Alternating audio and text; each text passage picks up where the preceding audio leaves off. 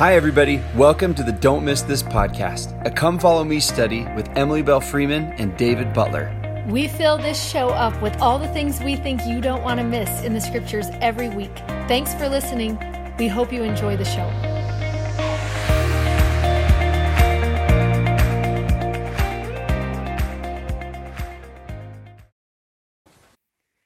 Good morning, everybody. I'm David Butler. I'm Emily Freeman. Welcome to Don't Miss This. I actually don't know if it's morning for you or not, but if you are in the morning, good morning. If you're in the day, good day. And that's we for wish our we were Australian. in Australia right now. It no feels kidding. warm. Is it warm there right now? It's the opposite of what we are. Summer. Yep. It's becoming summer right now. Let's go there. Yeah, it snowed here in Utah this week, the week that we're recording So this. cold. So winter's upon us. Christmas. Costco thinks it's already Christmas. Mhm. I'm about to. Yeah, you are about to. Your house, November First. 1st. That means we're getting to the end, y'all. We're making it to the end of I know, the and Old I'm Testament. sad and happy. Are you? Like, I'm so love the New Testament. And when you see what we are about to do for the New Testament, you can get your hopes way up, because yesterday we were working on some really fun stuff, and it gets me really excited. More excited. Yeah, we're maybe more excited because we're starting to think ahead and living in the Old Testament at the same time. But the Old Testament, I've loved the Old Testament. I know. And remember, we just anticipated for so long. And this is going to be great as we come back into another 4 years of this study, because the New Testament, the Book of Mormon, and the Doctrine and Covenants rely heavily upon Old Testament imagery. Yeah, so we'll keep coming back. And so it's almost like you can consider this the first of 4 years, because it lays this really, really powerful foundation to understanding so much of what's happening in other books of Scripture. And so it's actually really, really exciting. And you guys, we can't wait to tell you what our surprise timeline or whatever is for next year. It's not a timeline. It's not a timeline. So, but our little thing that we're a gift. Our gift. That we're, we love it. We love a gift every year. It's a good one. That we're arranging. And listen, we're still in Old Testament. We're still strong. Wait, and I want to say something else about the Old Testament. So is now my window right now? Well, yeah. This has been my other favorite part in the last 2 weeks, is so many people have come up to me. Has this started happening to you? And said, you said I was going to love the Book of Mormon or the Old Testament, and I did not believe you. Yeah. And then they're like, I actually have loved the Old Testament. It makes me, and not just a handful of people, almost everyone I see right now is saying that, which just makes me so happy, because the thing we wanted most, besides to teach you about Jesus and Scripture, which we love, was to help you fall in love with the Old Testament this year. So hopefully that really has been true for a lot of you. And true for the next couple months, because we have some exciting end. The book ends really, really. There's one more good part. Yeah. Everybody, we're one more? It's all together. Oh, like the clump. Yeah. It's all together. We're introducing it today.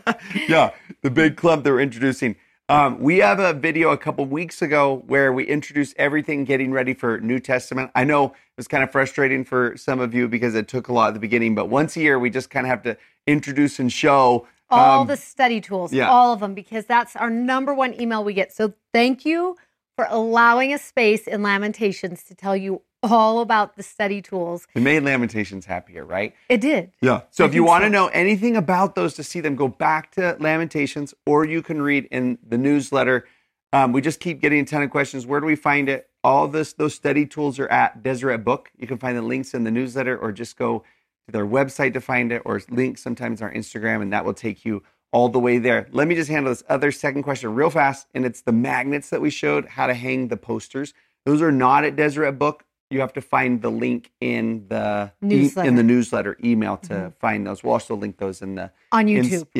Right? Oh, yeah. You're going to put them on YouTube notes. Yeah, they're already there. They're already there for last week and the week before in the YouTube notes. So you can find that there for those of you who are asking about that. Hopefully that will relieve Maria and Megan from answering that question 100 times. 100 times. So there you go.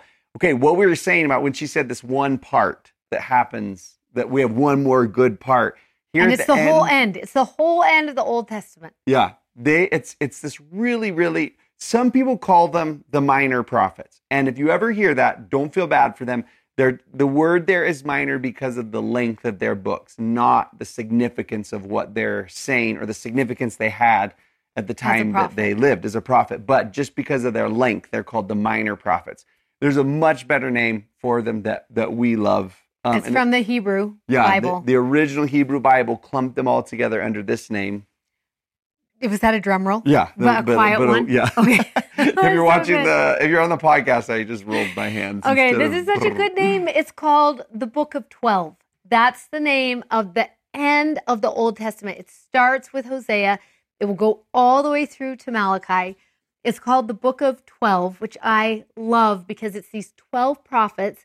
And let's pull out the timeline right now while we explain this part, because it can be confusing if you don't know where they are. And this is going to be one of your favorite parts of the timeline, because these 12 prophets lived all in these last winding up scenes of the Old Testament. So there's going to be some here in the northern kingdom. Then there's some that were more in the time of Isaiah.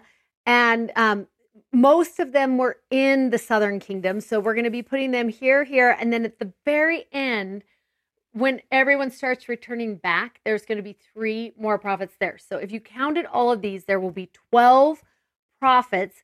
We're going to talk about each of them. It will help you to put them in on the timeline, because then as they're teaching their subject, you'll be like, oh, that totally makes sense for where they were and what was happening in the time period. When you look at those 12, the first 6 are going to be right when Assyria is going to come. So you're going to see them here, and right here is where you're going to see what they're talking about. And then let's just remind you that after the kingdom split, right, the northern kingdom is going to first be taken away by Assyria. They're going to be conquered, destroyed, and scattered all throughout the 10 tribes up north. And then Assyria. And that's going to be here and here. Sorry, I pointed the wrong place. Here and here. And then you'll have some that are in captivity that are going to teach us, that are like the later end of Assyria. Do you want to add anything? Well, I was going to say, just a reminder, they conquered that northern kingdom. Then they come right up to the borders of Jerusalem. They conquer a lot in the southern kingdom, but not a total conquer, right? And then they're pushed back, and the southern kingdom lasts a little longer. And then Babylon comes, remember, takes the southern kingdom away into captivity. And then they're there in captivity until Persia lets them go. And then we've got some of these later prophets who are kind of during that time period. So this is all that 2 Kings time period that we read the history of halfway through the year. And in Isaiah, some of these people were prophets at the same time Isaiah was a prophet. We'll try and point that out to you so you know kind of where they fall in the storyline. And then that will help you understand their book better, what we're going to learn. Today, we're only going to talk about 2 of these prophets. So let's put them on while we have this up here, but then let's go back to that quote that you loved. I'm putting Hosea on 46 right here. And then I'm also putting Joel on this 46. Joel is one of the prophets that we don't know where and when. So we put him right by the line because he's somewhere, just based off some of the stuff that he talks about. So we're going to put those 2 right there. And as we put the prophets in over the next couple of weeks, again, you might read something somewhere that says, oh, this prophet's actually to that kingdom or this kingdom and this time or that time. We kind of just took the majority among Bible scholars of where they were, but people make a living off of debating when and where. Yes, they lived. We picked what the majority consensus was when we put it on the timeline.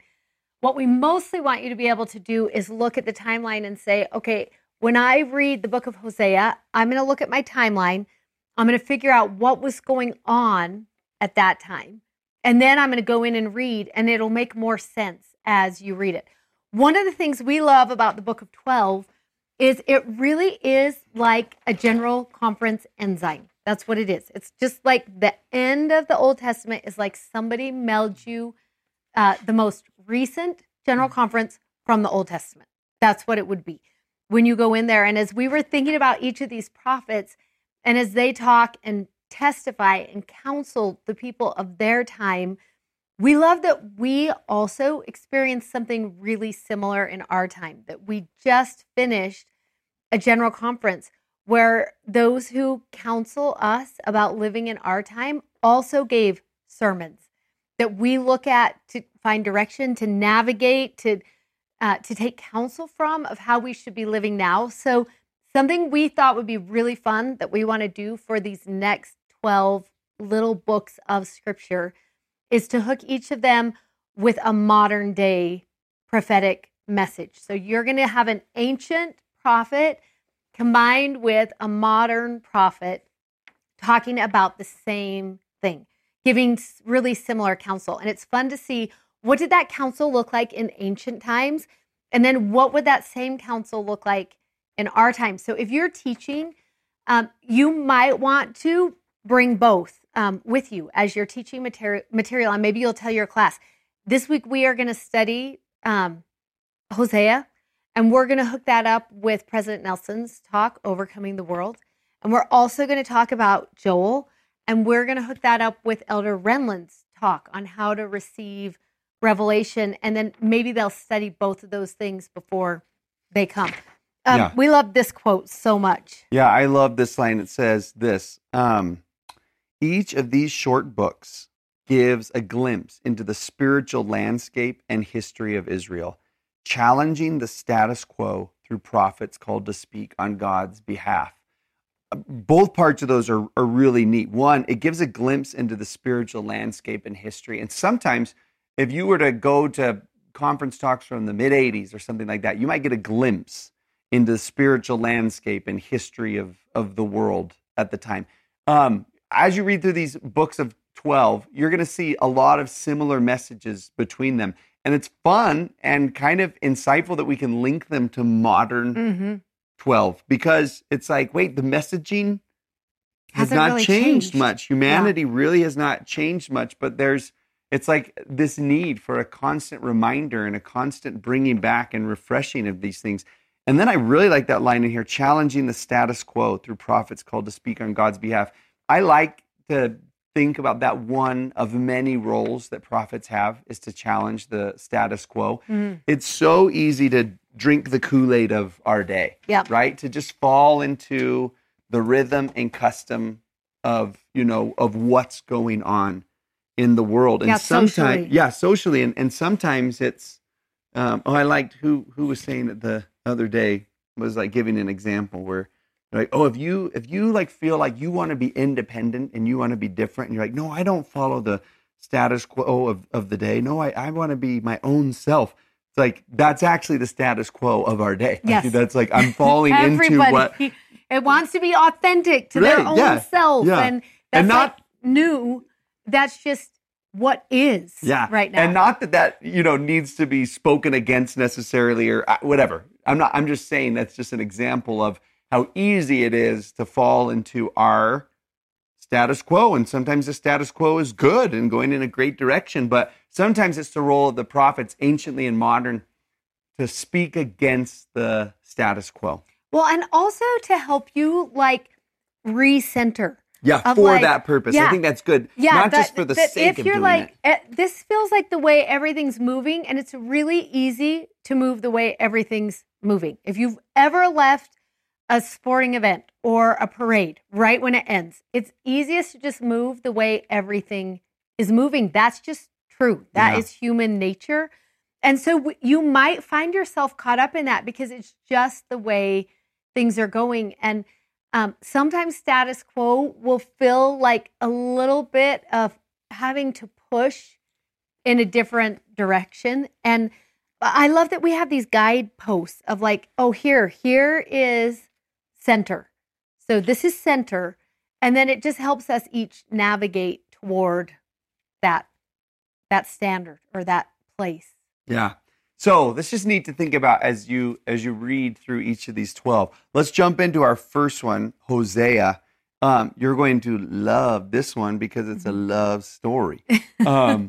It's just, if you're ready for Emily Love's proper romance novels, we're about to jump into This is not a proper romance novel. Let's just clarify that right now. There are proper romance novels and there are improper romance novels. You could just write underneath Hosea an improper romance novel. But don't write that in what his name means. Each of the prophets have, we put a spot in the journal here for each of the prophets and what their name means, because it kind of, I think, adds some insight into this. Hosea it comes from the same root word that Joshua, or translated into Greek, Jesus, comes from. So it's a word that means savior, deliverer, right? Salvation. Yeah, salvation. That is where that, and that's our word of the week on the poster, also comes from Hosea's name, to save or to deliver. This story, it's just, cue the music. Why hasn't Disney made a love story because about this one? Isn't improper. The music can't even be nice music. Don't cue the orchestra. Don't cue your favorite love song. This is my favorite love story. Okay, so it starts off like this, right from the very beginning, Hosea 1, with the strangest, weirdest, most oddball command that God's given in the whole book, probably. And he says in verse 2, and the Lord said to Hosea, go take thee a wife. And you're just like, oh, not so weird. But you keep reading, of whoredoms and children of whoredoms. And the Lord says to Hosea, I want you to go get this woman to marry who kind of has a reputation for being unfaithful. Now, is this actually happening historically? This is my we don't favorite. know. Can we please tell this for a second? Yes. Let's just do this. It's so fun. Nobody panic. One time David taught this story like this to his seminary class. And when he started teaching it, I was there and I was like, what are you doing right now? Tell that story just for fun. It'll rock a few boats, but you kind of want to be jarred into how against the status quo what's about to happen was. Yeah, just because if you're reading this book, you might start by just saying, like, I just have this friend, and one day the Lord came to him and said, I want you to go marry a prostitute. And so he did. He went and he found one, and he proposed to her and asked him to marry her. It's exactly what happens in this book. See why I was panicking, everybody? Keep going. She hadn't Keep read telling Hosea. the story. So he goes and he marries this girl. Her name is Gomer, by the way. I didn't make that up. Her mom made that up, and she should be punished for that. But her name is Gomer, and he marries her. They have a child together. It seems like life is going really, really well. Then when they have their second kid, there's kind of this a little hint of mystery that it might not be Hosea's kid. And then a third kid, kind of same. When the baby was born in the hospital, it was like, that's not my color hair. And so has these kids, and you kind of think to yourself, at that point, the friend calls me and says, what should I do? Like, man, I don't know. I'd take a DNA test or something if I were you. They don't have DNA tests back then. And he's just like kind of there and everything. And then one day, my friend comes home from work, and he finds on his pillow a little note that says, thanks for the good times, but I've decided to go back to my other lovers. I'm kind of bored of this marriage, and I'd really like to be with them. So she does. So she goes back. And then he says this to his class while I'm sitting there. What advice would you give this guy? Yeah, and that's a great question. I'm going to ask y'all, what advice would you give him if that happens? And I would say, my advice would be adios muchacha. That would be my advice to him. I would say, like, yep, cut all ties from that woman. Good riddance, good luck. Take the kids and have a great life. Then what happens is this lady calls him, comes back one day, and there's just a knock on the door. And Hosea opens up the door, and there's Gomer. And she says this, the other lovers left me.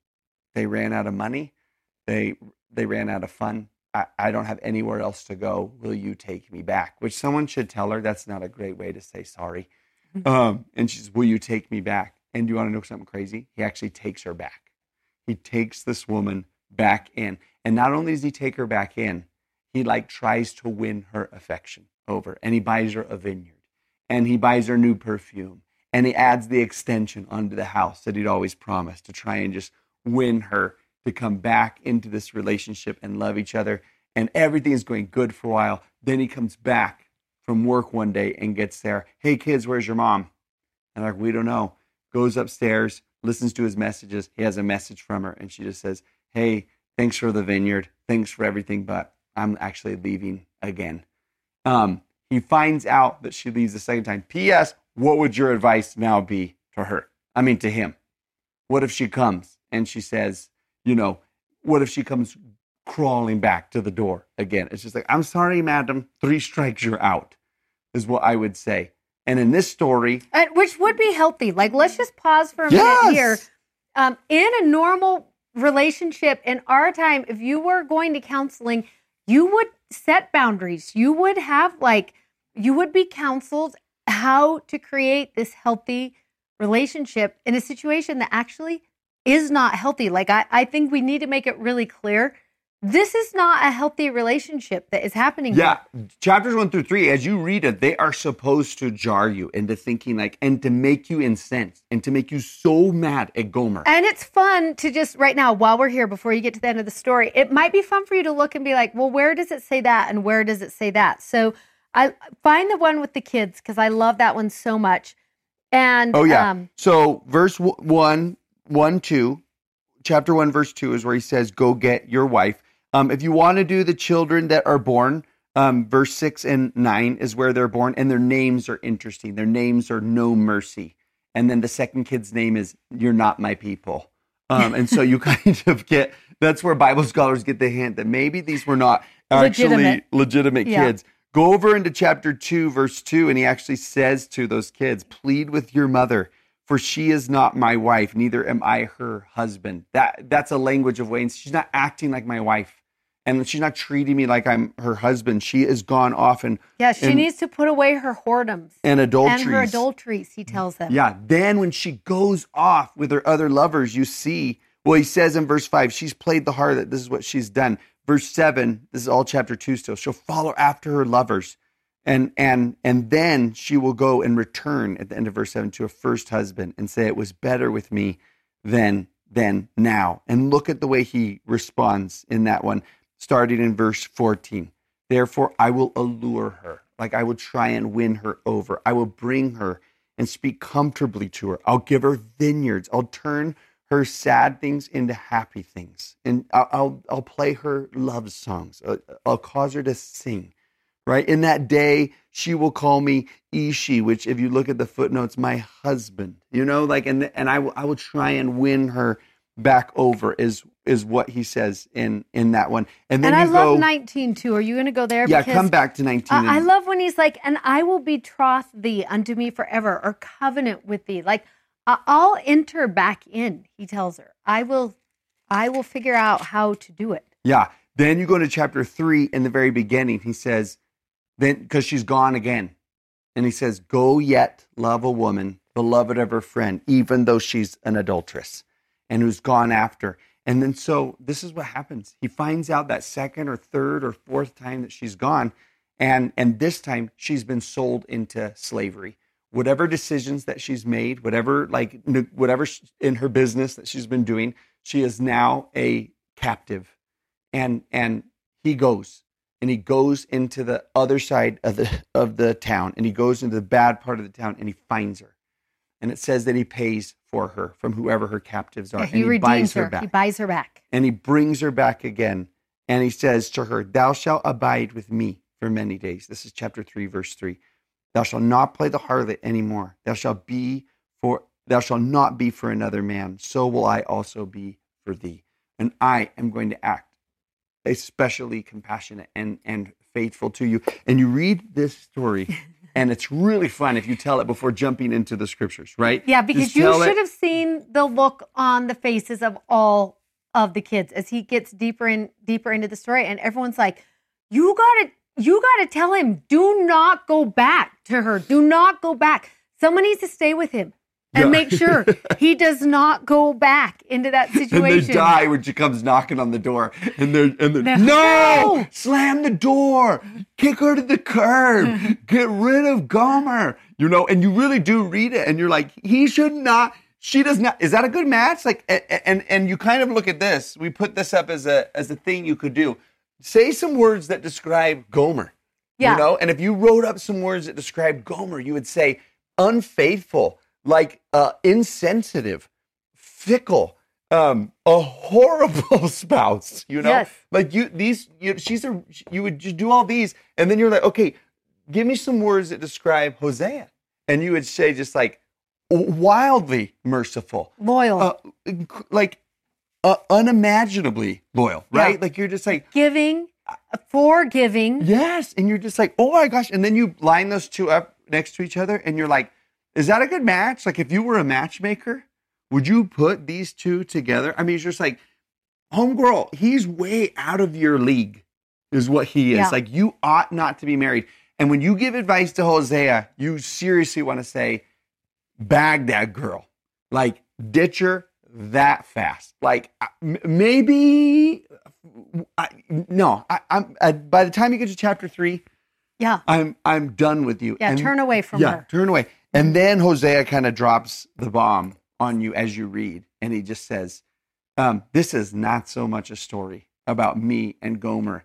It's a story about you, Israel, and your relationship with God. He came seeking you and loved you and was so good to you. And you turned to other gods. You turned to other things. You went back to your other affections. You tried to get happiness and fulfillment in the other things in life.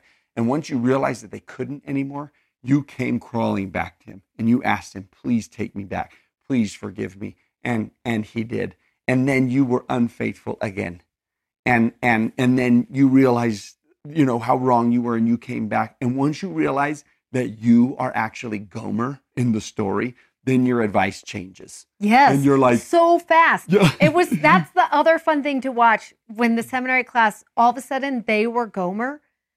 And then all of a sudden it was like their perspective of God was like, oh, he is so good.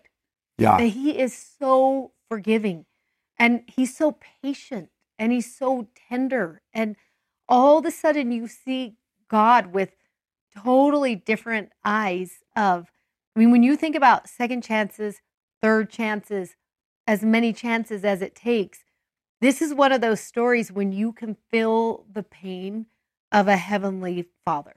Yeah, and it's interesting that the first of two analogies, this first one is in the terms of a marriage relationship.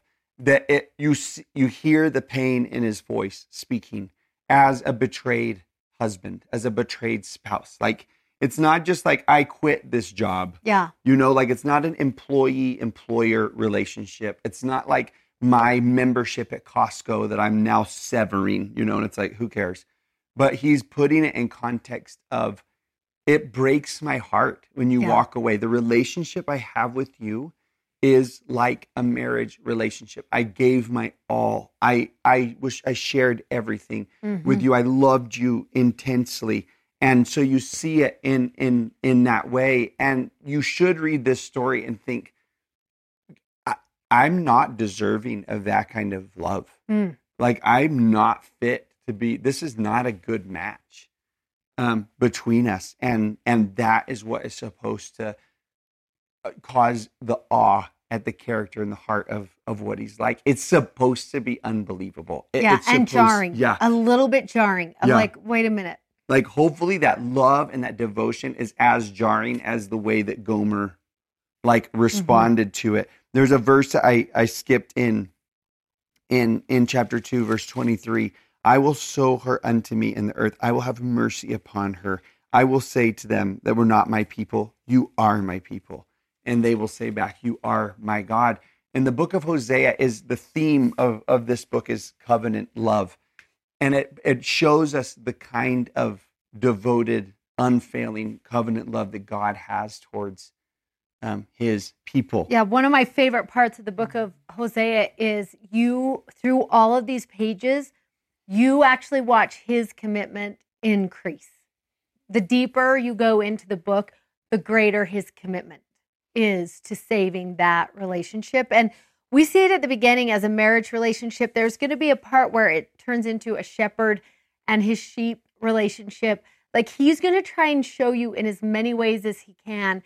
This is what covenant love looks like. This is what you should be looking for in a relationship with God.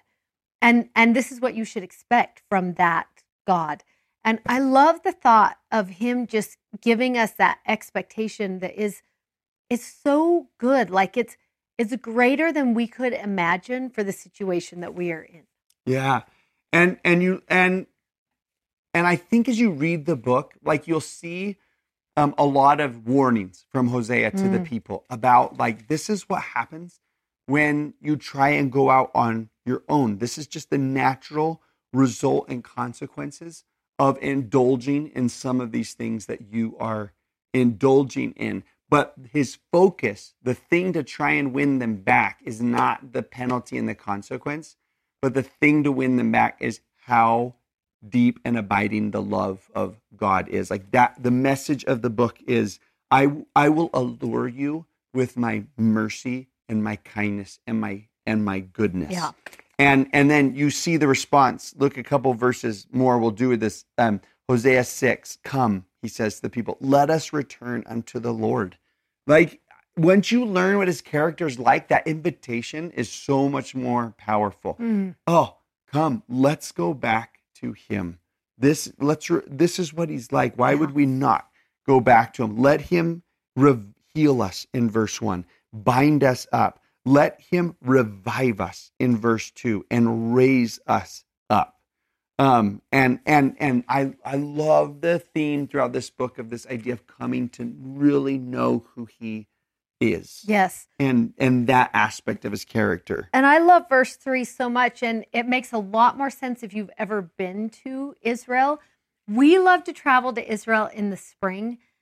Our favorite months to be there are April, May, and June. And one of the reasons why we like it so much is because Israel can be super rainy. From like October until May. Did I just say that right? March. Yeah, till March. It's really rainy. And then the rain kind of starts to end. And when we were there this year, we got to a point where it was going to start being really warm. And we were talking to our Israeli guide, and he had said to us, after today, I bet it won't rain again. And he had said it with such like finality that I was like, ever? And he was like, well, yeah, like not until October. We will not see another drop of rain until October. And I was like, not one drop. Like we live in a desert in Utah.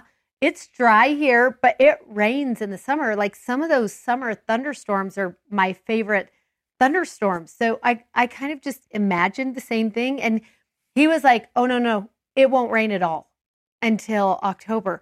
And it does get really dry there. And it's so interesting because in verse 3 of chapter 6, it says, then shall we know if we follow on to know the Lord. His going forth is prepared as the morning, and he shall come unto us as the rain, as the latter and the former rain unto the earth. Now, this idea is going to be talked about over and over again in these minor prophets, in this book of 12.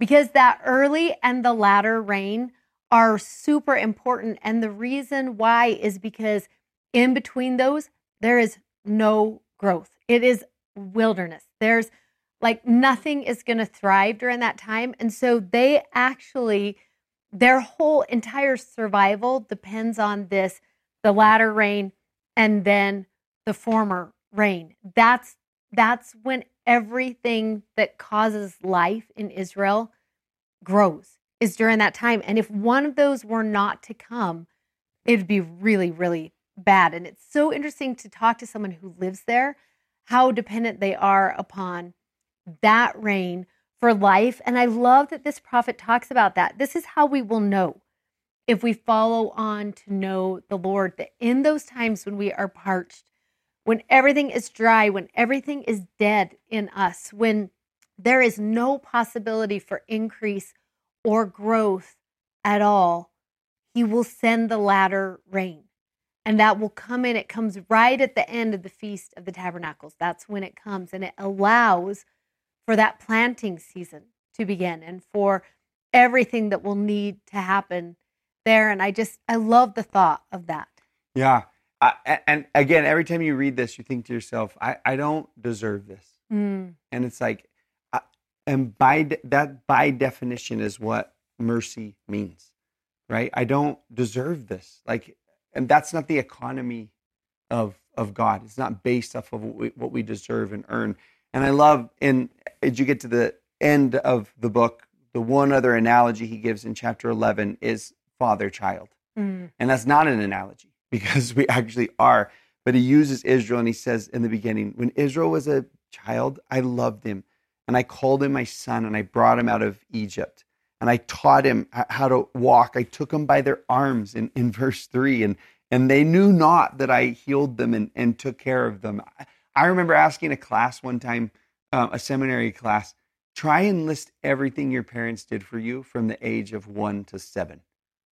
When you have no memory, you have no recollection of every time they woke up in the night, every time they took care of you, every time they took you to the drive-through McDonald's, when they walked the floors with you when you were sick. Right. Yeah. Like he's bringing on that imagery of just like, I've been here since the very, very beginning with you. And something that happened for me this time when I read it, and I just think it's because we've been so invested in the Old Testament this year, but it actually made me really teary to be like, this is the end. Like, we're at the end of the story. We're at the end of the book. And I love when he's like, let me take you back to the beginning. Like, do you guys remember when we pulled out that timeline and there was nothing on it? And we stuck Moses up there and you just looked at this whole story that there was nothing on there.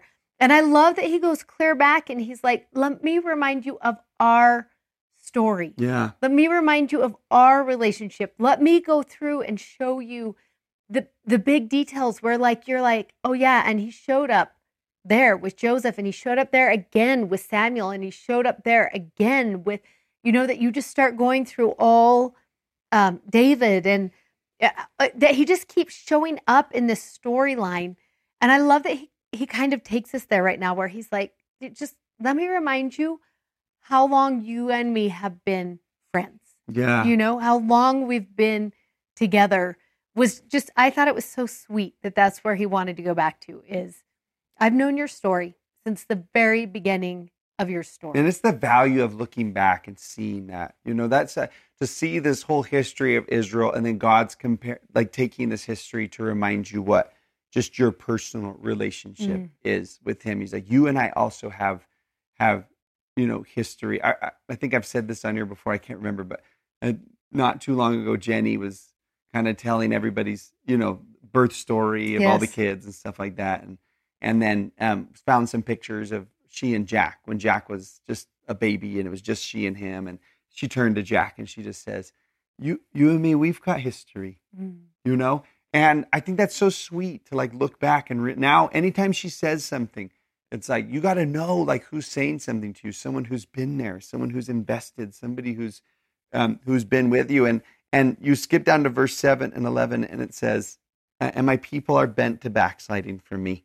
They call me the Most High, but they don't exalt my name. And he says, they just keep distancing themselves. And I love this line in verse 8. He says, how shall I give thee up, Ephraim?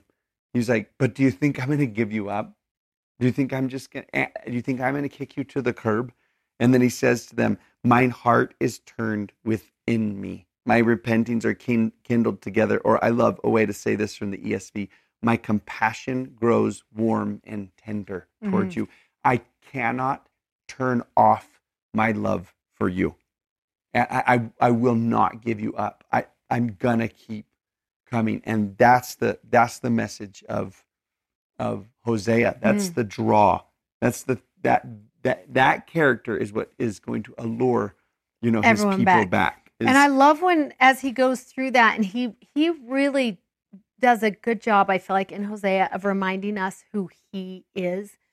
But Hosea also reminds us what is required of us. And there's one verse that I love. It's Hosea 6, verse 6. And it says, for I desired mercy and not sacrifice, and the knowledge of God more than burnt offerings. And there's a lot of words in there that you're like, wait, those are all words that are super familiar to us. Mercy, sacrifice, knowledge, offerings. And they all sound like good things. So it's interesting when he's like, but wait, I wanted this more. This is what I wanted more. And he's not saying he doesn't want any of those things, but there's a couple things he wants more.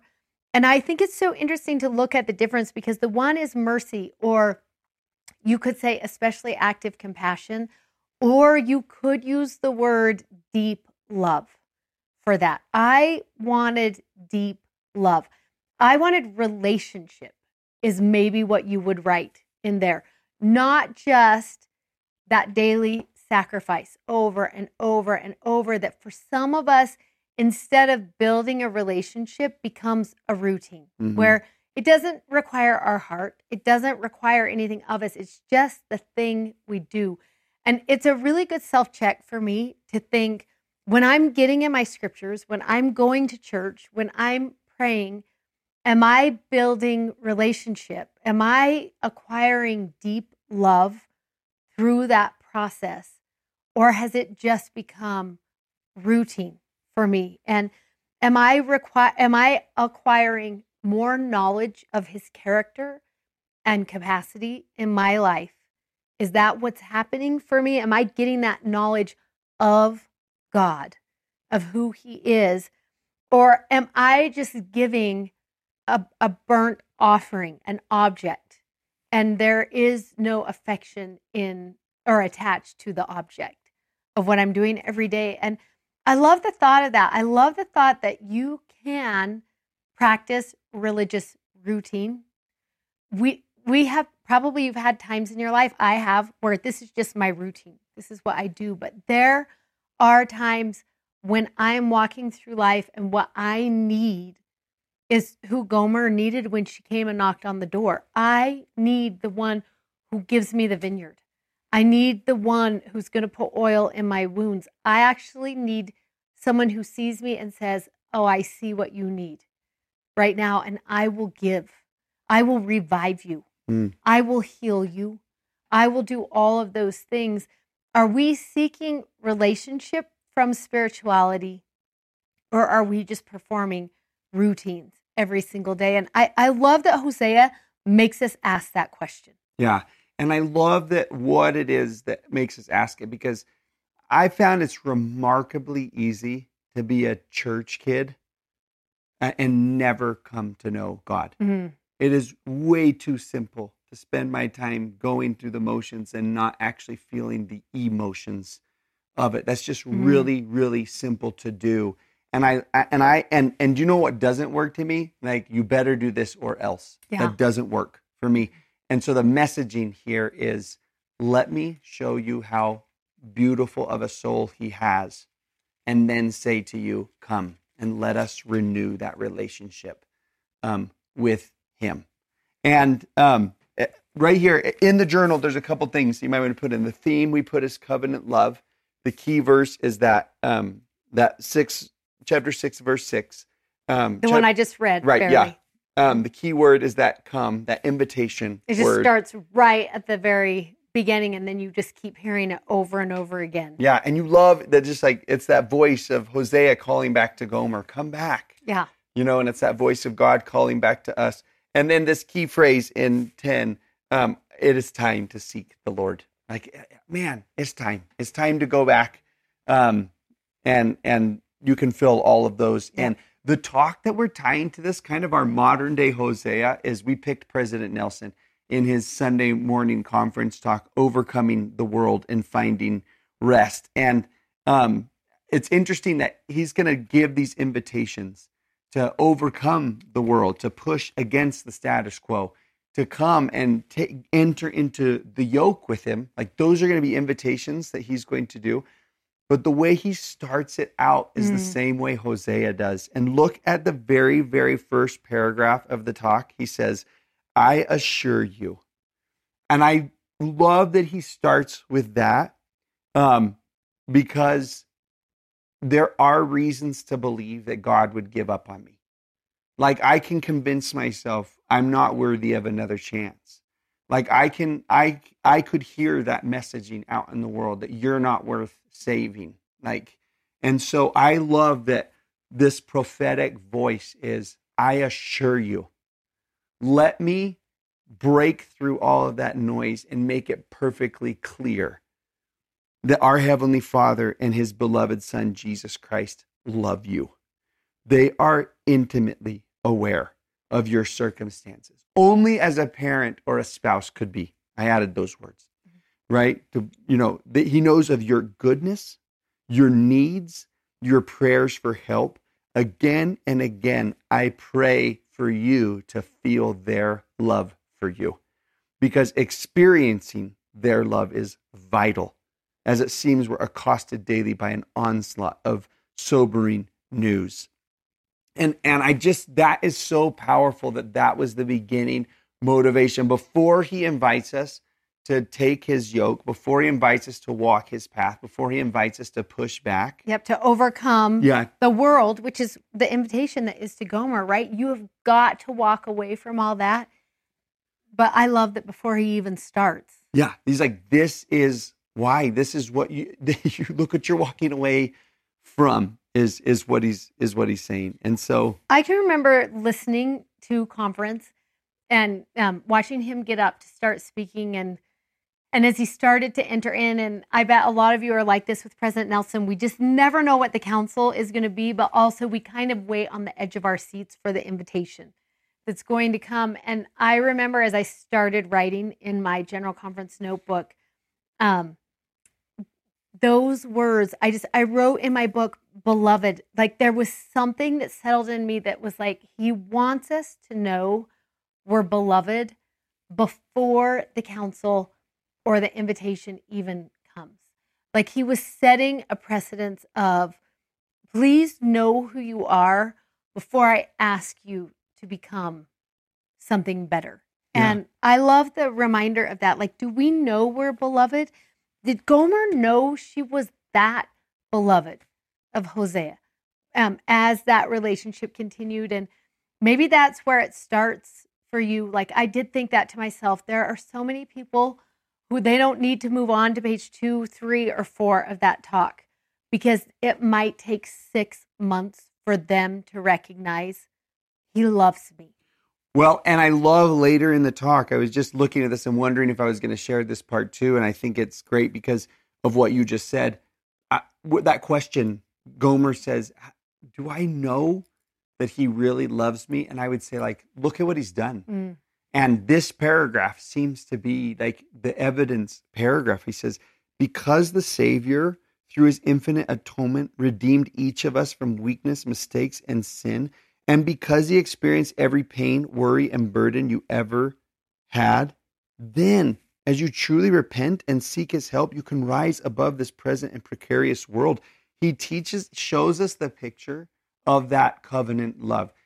Jesus in the garden and on the cross is the evidence of that. For a broken, rebellious people is who he died for. And he's like, that is the proof. And then he says, and I love that before you go farther, because let me just say this.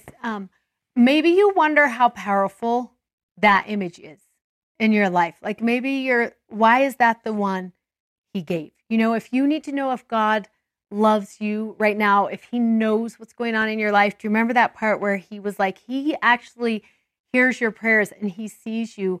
And if you want a reminder of that, you need to remember this. Yeah. This is what's going to get you through. And I had the most interesting experience yesterday that is just this in real life, because we've had a lot of really hard things happen right in a row at our house. And people say bad things happen in 3, and we hit our 3rd yesterday. So in my mind, I'm like, oh, maybe we are like on the upswing now. But when I got the phone call yesterday, and as I headed to the hospital for a really dire situation that was unexpected and unanticipated and actually was really a burden in my life from something that was supposed to be a blessing, a 4-day blessing, that just everything went bad in that moment. And all of my siblings went to one hospital and they sent me to the other hospital by myself. And I was supposed to go wait for the ambulance in that moment. And I already felt super alone. So it was really hard for me that they were all together solving one situation. And I was driving by myself to the other place. And they had said to me, we'll text you where you're supposed to go when you get there. And so I drove down on my way down there, and I was feeling super heavy. I was feeling super alone. like I wasn't a part of what was going on. And it wasn't hard to feel a little bit like maybe God has forgotten, because I'm already carrying this and I'm already carrying this, and these are heavy already. And so why did this third thing happen today? Because I actually really needed help today from this. And I'm getting the opposite of what I asked for. And as I pulled in the parking lot, and this maybe won't make sense to you right away, but it will make sense to you immediately. My sister texted the name of the doctor, the name of the nurse, and the number of the room that my mom was going to be taken to. And it was 711. That was the name.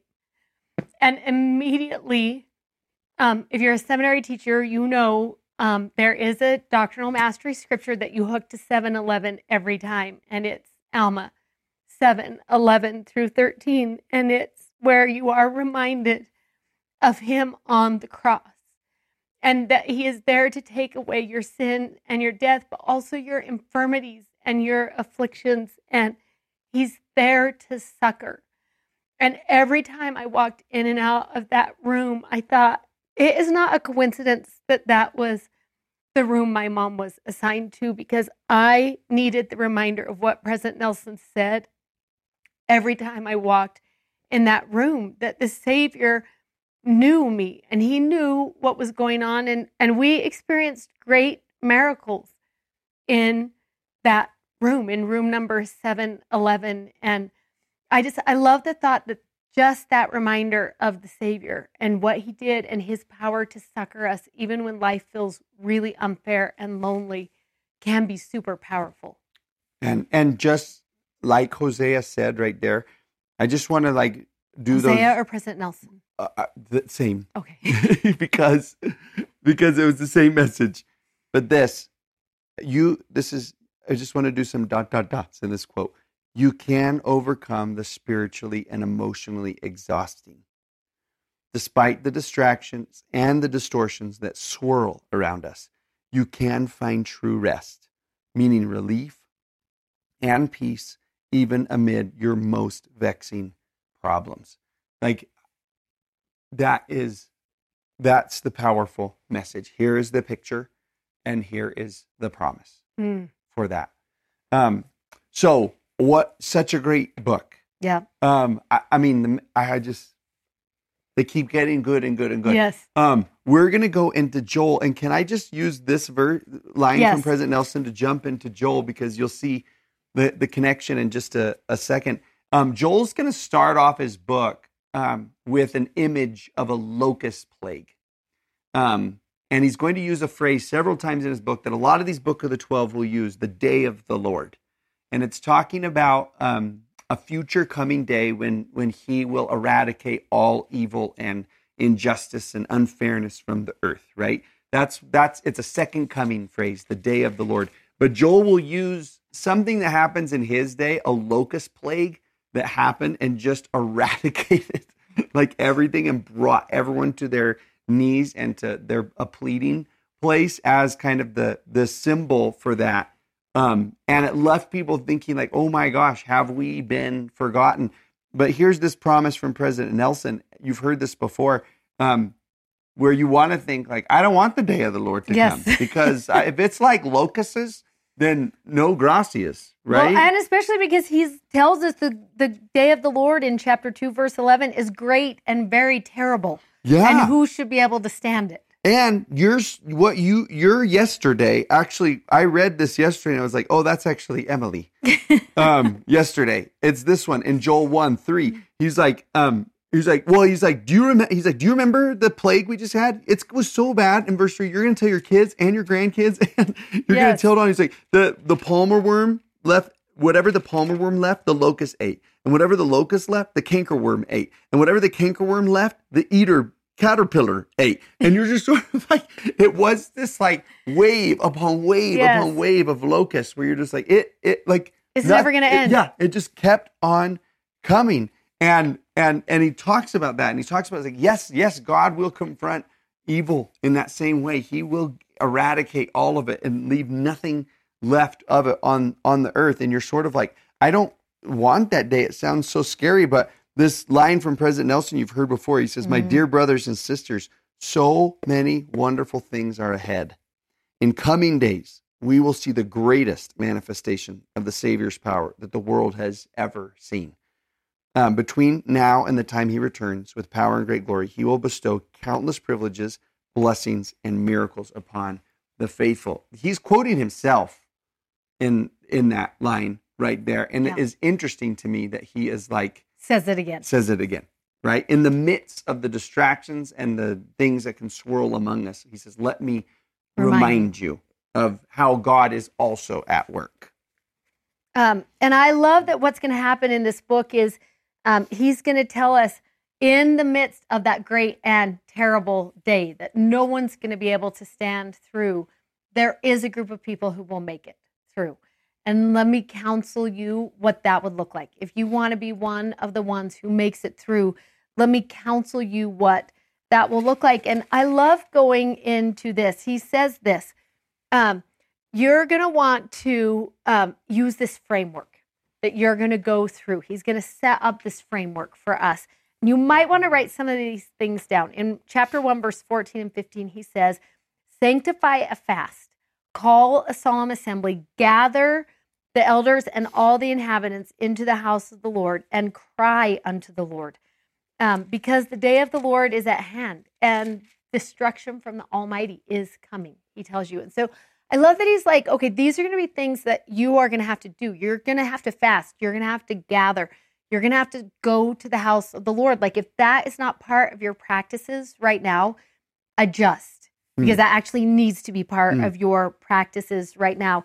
And then he says in verse 12 of chapter 2, really similar words. He says, and it's right after that the day of the Lord is great and very terrible, and who will abide it is the question. And then he's like, okay, let me tell you again. That's like John's 12. Question, right? Yeah. In Revelation. Yeah, who will be able to stand the day? Yeah. And he says, okay, let me tell you again. Turn to me with all of your heart, and with fasting, and with weeping, and with mourning, and rend your heart and not your garments, right? When you rend your garments in the olden days, someone was dead to you. He was like, do not let me be dead to you, right? This is not the right time for me to be dead to you. Rend your heart, like break it open and make room for me in there. And turn unto the Lord your God, because he's gracious and merciful and slow to anger and of great kindness. And then I love that he's going to be like, let me remind you who I am and what I do, because things are going to get so bad right now. Let me just remind you. And in chapter 2, verse 21, these are some of my favorite verses about God, because he says, "Be glad and rejoice, because I will do great things. In the midst of that terrible thing, I will do great things. Don't be afraid, because the pastures of the wilderness will have spring, and the tree will bear her fruit, and the fig tree will yield their strength. And you can be glad and you can rejoice," because then he tells us again in 23, and we're going to see this imagery that I told you about before. Again, he will cause to come down for you the rain, the former rain and the latter rain in the first month, right? He will cause that to come into your life, whatever that is going to have to look like, so that your floors will be full of wheat and the fats will overflow with wine and with oil. And I love this word in verse 25, "I will restore to you the years that the locust ate and the cankerworm ate and the caterpillar ate and the palmer worm ate." Like, I will bring what you deserved on that day. That's what I'm going to bring to you. That good thing that you were praying for, I will restore that to you, and you will be satisfied and praise. And he will deal wondrously with you, and he will be in the midst of you. I will be your Lord, the Lord your God.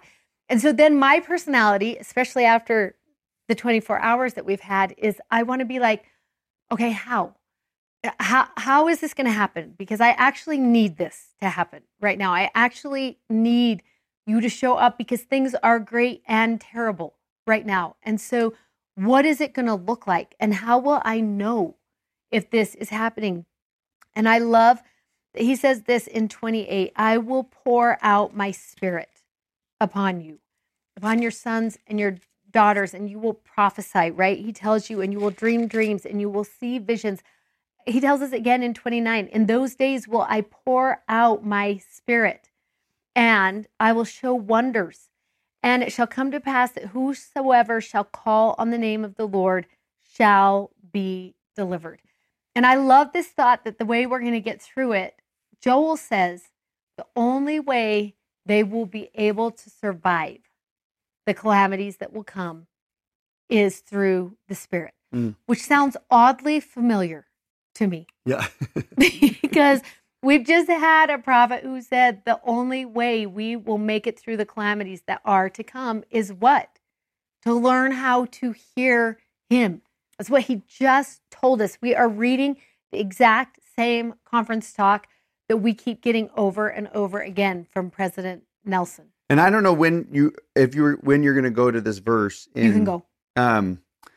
In chapter 2, where's my valley? Oh, it's 3. Oh, sorry, it's in 3. Mm-hmm. And again, the name of Joel is really like telling and really significant here. That's a name that means Jehovah is his God. And that's interesting because it's like it indicates a sort of decision. Who's going to be your God? Who is it that you're going to look to? And that name, because if you go into chapter 3, there's this verse in 14 where it says, multitudes in the valley of decision. For the day of the Lord is near in the valley of decision. And it's almost like, I'm glad these two books are next door to each other, Hosea and Joel, because it's like, okay, so who is it? Make your choice. This verse here, it's time. Yeah. It's time to seek the Lord. Make the decision of what way you're going to live through these days. Yeah, because is he dead to you? Yes. Or are you going to give him your heart? Right. Which one is going to happen? And again, never, ever do I hear an or else. I hear a warning. I hear a warning voice that says like, this is just, it happens. It's the natural consequence. It's what's going to happen in the world. Or. Right. Like the terrible thing is going to come. It won't be stayed. And it's so beautiful to me that it's like, you not only will avoid it, but you will thrive in that day. Yeah. Like you will dream dreams and you will prophesy and the Spirit will be poured out. Like not only in protection, but in growth and abundance, right? And it's so neat to see that happening right there. And I love when he goes through and he's kind of set up for us this foundation or this framework, right? He's like, what you need, what you absolutely have to spiritually survive in this time is call the solemn assemblies, and you need to be fasting. You need to gather together. You need to be in the Lord's house. Like he set up this framework. This is what it's going to look like. And what will come of that decision is this pouring out of the Spirit that is going to guide you through what is about to happen. And it's interesting. And are you going to the talk? Yeah. Because one thing that happens in between, I just thought of this, is what's his name? Peter in the New Testament will actually quote this verse from Joel to kind of like catapult the church into action. And it's this day where the Spirit is poured out upon them. And there are observers who watch it happen. And they actually say, what should we do? Like we just watched what's happening among you. And our question is, how do we harness that? How do we experience that same thing? And Peter actually gives them a framework. So Joel gives this framework. Here's how to harness, to call down the powers of heaven. Peter has a similar conversation with people where they're like, we want to experience that. How do we call down the powers of heaven? And it's why we picked this talk. And I think it's important to talk about that framework, that it is important. A framework actually is important. And in April, he uses a similar word too. That's where we get that. In April of last year, I was with Caleb and Maria in California for General Conference. And we went over in between conference sessions. The beach was just in the backyard of the place where we happened to be staying. And so we walked over there, and in the garage of this house, there were all these kite kits, but like a lot of them. So I just picked up all of them and took them over there. And we spent time trying to put the kites together. And Caleb, for that entire 2-hour break, tried to fly these kites at the beach. Have you ever flown a kite at the beach before? Yeah. I thought you're like, if you ever flown a kite, no, is what I got stuck on. I was at like, the beach. I want you to have done it at the beach because it actually is relatively easy because there is a constant wind and it's coming from the same direction. And if you just turn and face the right way and give that kite a little lift, it will just go. Like you can actually tie it up to a stroller and it will fly its own self. That is how easy it is to fly a kite at the beach. But Caleb ran as hard as he could to try and get this kite up in the air. And I kept telling him, there's something wrong with the kite. There is something wrong with the kite. It should not be this hard. I promise you, it should not be this hard. And he sat there and tried to do it. And so finally that afternoon, it was Saturday, I went to the store and there was a $5 kite at the checkout stand. So I just bought it. We unloaded the groceries and I said to Caleb, come with me. And we walked down to the beach and I handed him the rope and I put the kite together according to the instructions, and he let that thing go. And I watched it go clear up to the end of the string. And then he just turned and looked at me like, should it be this easy? Like, how was it so easy? But because we had the 4 sides and we had the tail and the string was tied onto the crossbar in just the right place. And like when you learn to harness the wind, life becomes so easy. It was so easy. And I feel like one of the things Joel is teaching us is, let me teach you how to harness the Spirit. Let me teach you the framework. Because if I can give you a good framework, it will become easier and easier for you. And I love what we're going to hook to Elder Renlund's talk. And one of the things that he does is he's going to give us 4 things that we can do, this framework that will be formed. And he gives us 4 elements, is what he calls them, of how to pull this framework together that is going to help us be able to have spiritual revelation or personal revelation better. Now, we want to say this, and we were talking about this before we came down. Elder Renlund is not the only one who has done this before. Elder Scott has done this in 2 different conference talks that were like life-changing for me. And so you may want to just search that. Elder Bednar has given framework. President Nelson's several different talks has given framework for revelation. For me, it has become something that I'm passionate about studying. And so I will just type revelation into the church website. And I love just capturing all of those talks that have revelation in the title because it is a framework. And rather than, I loved when we were talking upstairs because Elder Renlund's going to talk about 4 elements of this framework. And you could accidentally put those 4 things like this. Mm-hmm. And I loved what you said upstairs, which was, I don't want to box in how revelation works, which was a really important thing to say, I think. Because talk about that for a minute, because that really is important. Well, I think even Joel breaks all the rules, right? Where he says, I will pour out my Spirit upon all flesh. And someone will be like, it's actually only supposed to be church people. And he's like, no. I'm going to break that rule. I'm going to break out of that box and say all flesh. And he's like, your sons and your daughters shall prophesy. And it's like, no, kids. In those days, they would have been like, no, daughters don't prophesy. Right. I'm going to break out of that box. Your old men will dream dreams. Your young men will see visions. Like the only one that makes sense is your old men.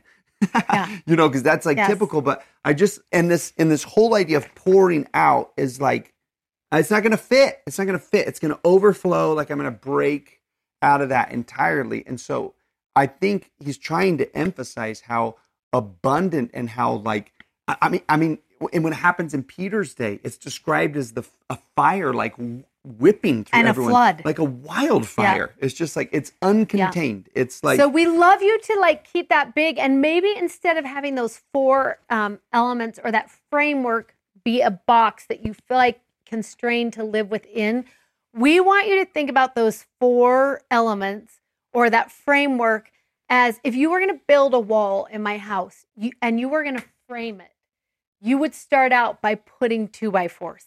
And after a certain number of inches, which I think is 16, do you know? I'm making that up. I think I'm right. You would put another 2x4 and then another 2x4. And there is a framework by which my entire house is built. And I love this idea that he's going to give us 4, and they're going to push us up. They're not going to constrain us in. They're going to actually push us up. We're going to tilt upward with this framework. But he also, in his very first pause. element. Let me give like another thought that I just had to that just came to me about this framework. Because when you said if I built one in my house, what's awesome is like to think of a framework like that is like, okay, now the structure there is for it. And I have no idea what you're about to put on this wall. On this one, there's that shiplap. There's this thing. What's this called? A chalkboard that's there. You know, like there's the 2 elements together in my mind where it's like the frame's there now to support with whatever God's going to do. And it's going to be creative. And it's yours is going to, your wall in the basement that faces this way is going to look wildly different. Yeah. And it's going to be surprising. And it's going to break all the rules. But there's going to be something for it to land on. Yes. That allows that to happen. Right. And we love the idea of it. And when you put together your framework, like you maybe are going to have a whole bunch of 2x4s going all the way across, but Elder Renlund is going to give us 4 that we would add to that list. And they're good ones. And I love that he says, when we operate within this framework, the Holy Ghost can unleash astonishing insight, direction, and comfort. And we loved that idea about this unleashing of astonishing, and then all of those things that we need. Like, it's not like, and then there will be a little drip every so often, and you'll be like, oh, here it comes. It'll be like, we just love that thought of unleashing this astonishing amount, like what happens in Acts chapter 2. So I just want to quickly tell you his 4 things, and you'll be able to go in the talk and read them in greater detail. The one I'm most in love with is actually number 1, so we'll just spend a little bit of time there. But he says the scriptures from the first element of this form the first element of this framework for personal revelation. Feasting on the words of Christ as found in the scriptures stimulates personal revelation. And we just, for fun upstairs, and you might do this with a class that you're teaching, ask people where in scripture did great revelation come after someone said, we had been reading in the book of whatever. How many times does reading scripture actually propel this great revelation to come forth? And we thought of Joseph several times. Yeah. The first vision starts because he was reading scripture, but there are a lot of sections in the Doctrine and Covenants 76, where they say, one of the most astounding ones. We were reading. And we asked a question. But you also think of, it happens for Lehi. It happens for Nephi. We could think about when it happened for Peter. There's just so many places where, because someone is reading scripture, it opens that floodgate. So that's the first thing to learn. But the second thing he says that of that first element, that framework, is the scriptures also teach us how to receive personal revelation. And we love that idea of just starting to collect stories of how did revelation work for this person? How did they prepare? How did it come? How did they respond? And can I follow a similar pattern, right? We're learning how to, and what's neat is the rest of his that he gives, actually, he gives scriptural, like, I learned this pattern from this scripture story. I learned this pattern from this scripture story. Yep. And so it might be fun to just start collecting your own, like, framework of revelation journal. Here is how I've seen it work, and this is what I'm going to try and practice, and maybe this will open the floodgates for me. The second one is to remember that we receive personal revelation only within our purview. Just like I get to receive revelation for the parts of life that my life touches, and to remember, like, that's your lane, and you just run in the lane that you live in. Don't decorate my basement wall. I won't decorate your basement wall. That would be so bad. And vice versa, right? Yeah. That you just get to be in charge of your own, what's coming from your framework. The third one was you will always receive revelation that is in harmony with the commandments of God, but also with the covenants you made. That you could just test it and be like, was that from God? That's a really good way to test. Is it in line with the commandments and the covenants I have made so far? Then I can trust that it is.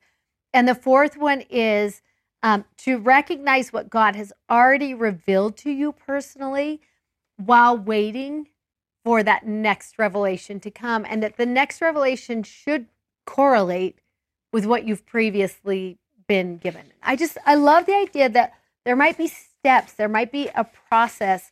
One of the reasons why I love it is because when we think about the Holy Ghost, which is where that personal revelation comes through, and you think about how large his, what would the word be? Not capacity, but his role. Role, yeah. Yeah, how large his role is. I love in his second footnote of Elder Bednar's talk, he says, Elder Renlund's talk, the Holy Ghost is the third member of the Godhead.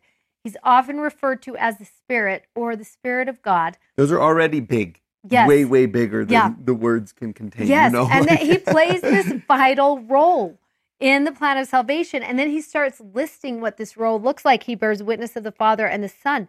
He reveals the truth of all things. He sanctifies those who have repented and been baptized, right? Every time we enter into covenant relationship, we experience a higher degree of sanctification through him, through that process.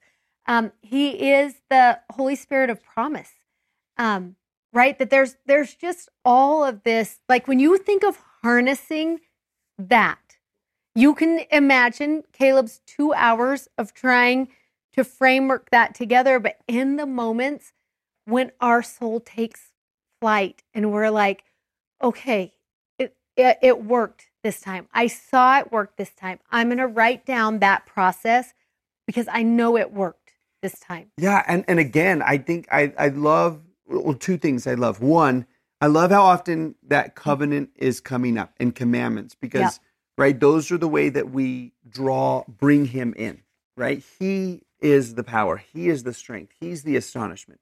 So anything that he's teaching us, they are principles of bringing God into your story, of bringing him into the problem. That is what they are. And we love this principle of airplanes because he actually uses that idea of an airplane where he just says, like, if they operate within their right functions, right, in their right frameworks, then they fly. And one of the ways that planes fly is because of their tilt, right? The wind is coming, and if their wings are tilted correctly, it will cause lift, right? You do this when you put your hand outside a window in a car. Like if it's tilted up, it will cause my hand to like lift. And I love thinking of these principles as these are principles that tilt the soul. They're ones that lift, draw us open, rend our hearts open, so that God's mighty Spirit can come in and lift.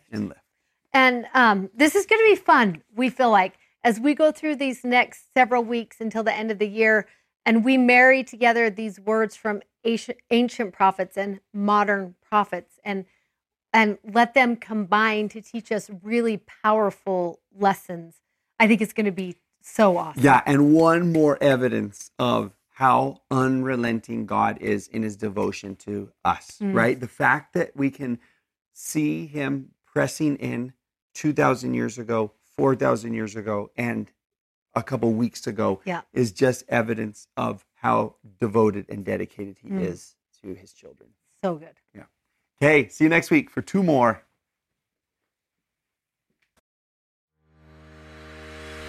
This audio was taken from a YouTube video from our YouTube channel. You can find us on YouTube at Don't Miss This. Also, sign up for our newsletter at don'tmissthisstudy.com, and you can follow us on Instagram at Emily Bell Freeman and at Mr. Dave Butler. Thanks for listening. Bye.